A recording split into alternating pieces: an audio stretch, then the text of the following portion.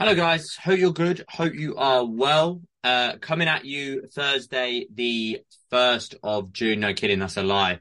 I'm coming at you about 2 weeks prior. Something I wanted to do is to make sure that we had something in place to maintain momentum, keep control, keep focus. And that was just by putting in a quick seminar, quick video, as we normally would on a live call Thursday. And I wanted to call this self-sufficient success because you have got this, you can do it, and it's alone or together.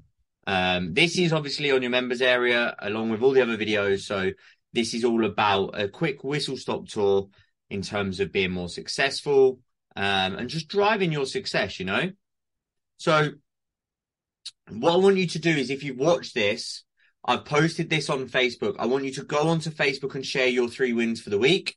Whether that's 1 personal, 1 fitness, 1 business, 3 business, 3 fitness, just share some wins because we've all got them. Okay. And then the same with your lessons.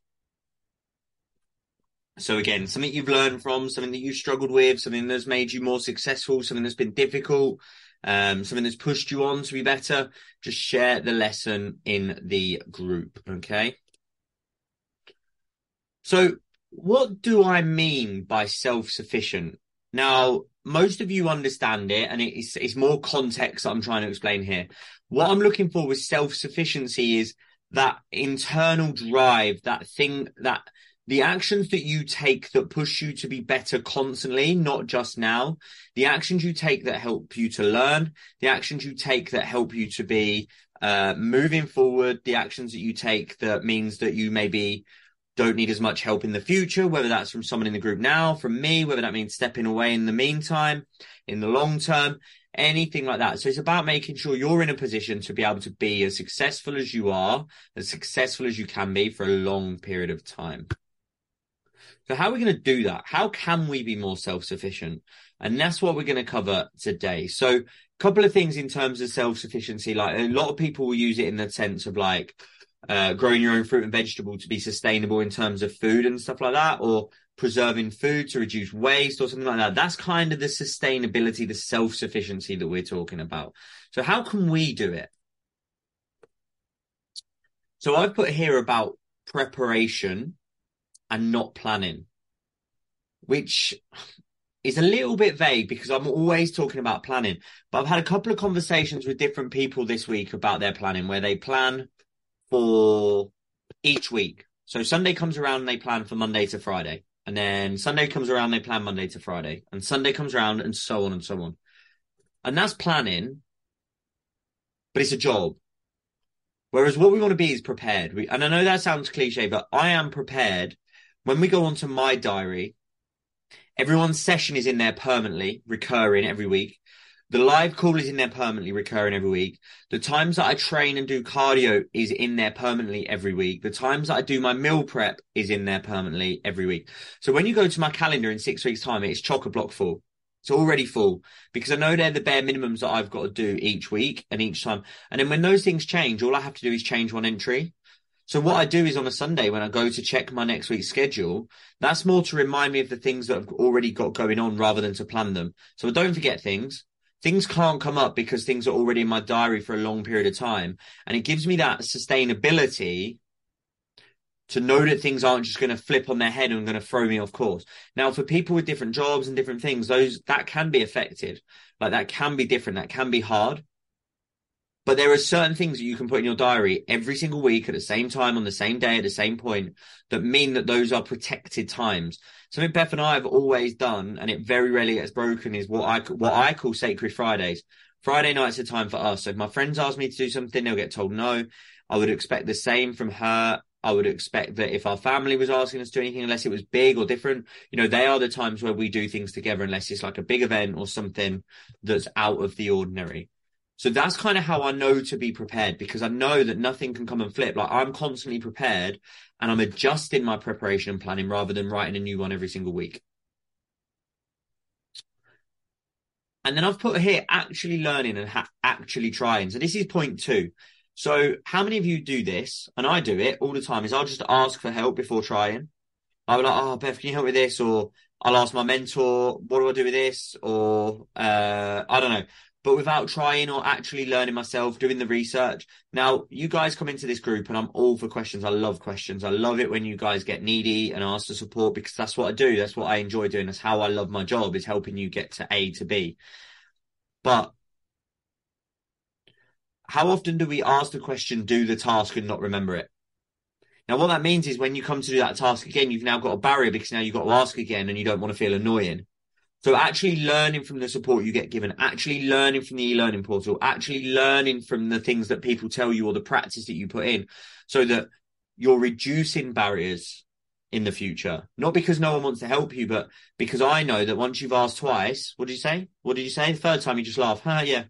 You don't ask, you don't check, like you won't do it again because you've got this barrier to ask, even though you've not understood or whatever. So it's about trying and learning things and learning from the actions that you take, whether that's successful or negative, and pushing on that way. Focusing short term and long term is tip number 3. So when I say focusing short term, I'm talking about now. What do you need to do today? What do you need to do tomorrow? And what do you need to do in 3 days' time? That's your short term. Long term is 7 days, 14 days, 21 days, 28 days, 6 months, 9 months.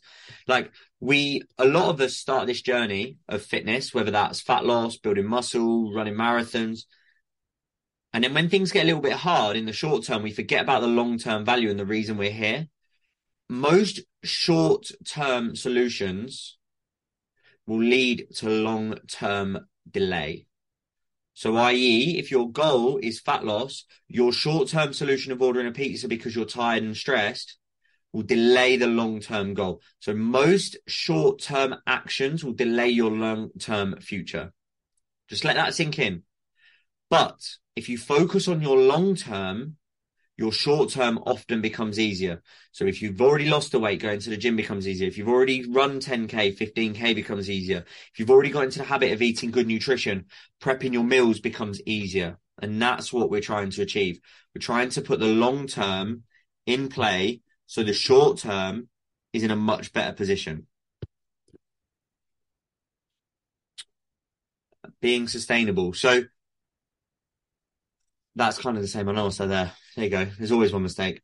Moving in the right direction. Movement creates movement. Momentum creates momentum. If I push a ball down the hill, it rolls and it rolls and it gathers speed and it gathers speed until eventually it hits the end of the hill. Its destination, the only place it can go. Moving in the wrong direction, if I roll it up the hill, it'll roll back down. It'll come back on itself.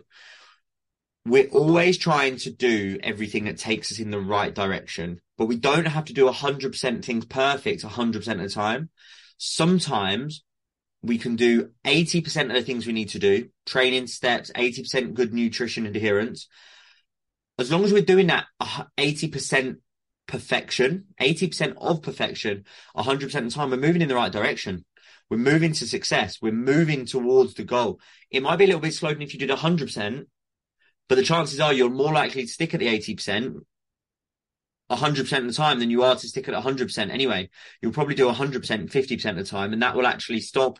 And it will also mess with the emotional and the mental side of our nutritional choices. It will stick on the choices of why we're doing this journey. It will create stress. It will create overwhelm. Like no one in this journey has ever come in and been asked to do 100%.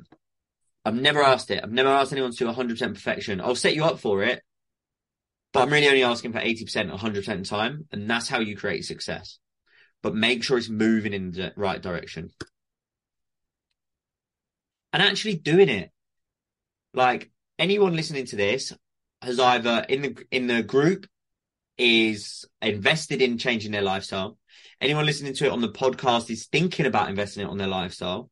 So why are we not moving forward? Why are we not doing it? Like we've got the preparation now. We know we don't need to be perfect so we can get rid of some of that overwhelm. We know what we need to do. You've got the plans, but we're not actually doing it. Sometimes we need the discipline to do the stuff that we said we were going to do. And I know that's difficult and I know that's hard. That's the point. But doing the thing that you said you were going to do, even though the mood in which you said it has passed, will always be the deliverable on success. Always. I want to do a photo shoot. I don't want to eat low calories. I don't want to do an hour's cardio per day. I don't want to restrict my water in just under a week's time. But I know it will pay off. and is knowing that actually the long term in just over a week is the photo shoot. The short term is a little bit of a struggle, but it pays off. So I'm actually doing it, and I'll be grateful for that. And to have purpose and passion. Again, there is a reason that you've all got fitness goals. There's a reason that you're in this journey. There is a reason that you've signed up or are thinking of signing up or listening to the podcast. And that is because you have a purpose. And now you need to go with it with passion, even though it's hard. If you wanted to become a top-rated football manager, you'd have passion. If you wanted to become a top-rate PT, you'd probably have passion. I know I do. If I want to transform my body, I know I need to have passion and purpose and drive and direction. I need to put that into everything I do. So many people in a program will do cardio because it's on their program, rather than realizing that the cardio is on the program for the reason and the purpose. And it's about going in there with passion, pride, and aiming for success, so that at the end of it, you can really enjoy the way that you feel and make sure that you're enjoying that process, even though it's hard. That is exactly what is going to get you to the end of goal. So if you can have purpose and passion for the long-term goal, if you can actually do the things that you're preparing and planning for in the right direction, 80% of perfection, 100% of the time, learning and applying and focusing on the short term and long term and actually trying, you will be self-sufficient. That's your whistle stop. Drop comments in the Facebook group of your wins and losses or wins and lessons. And thank you for watching.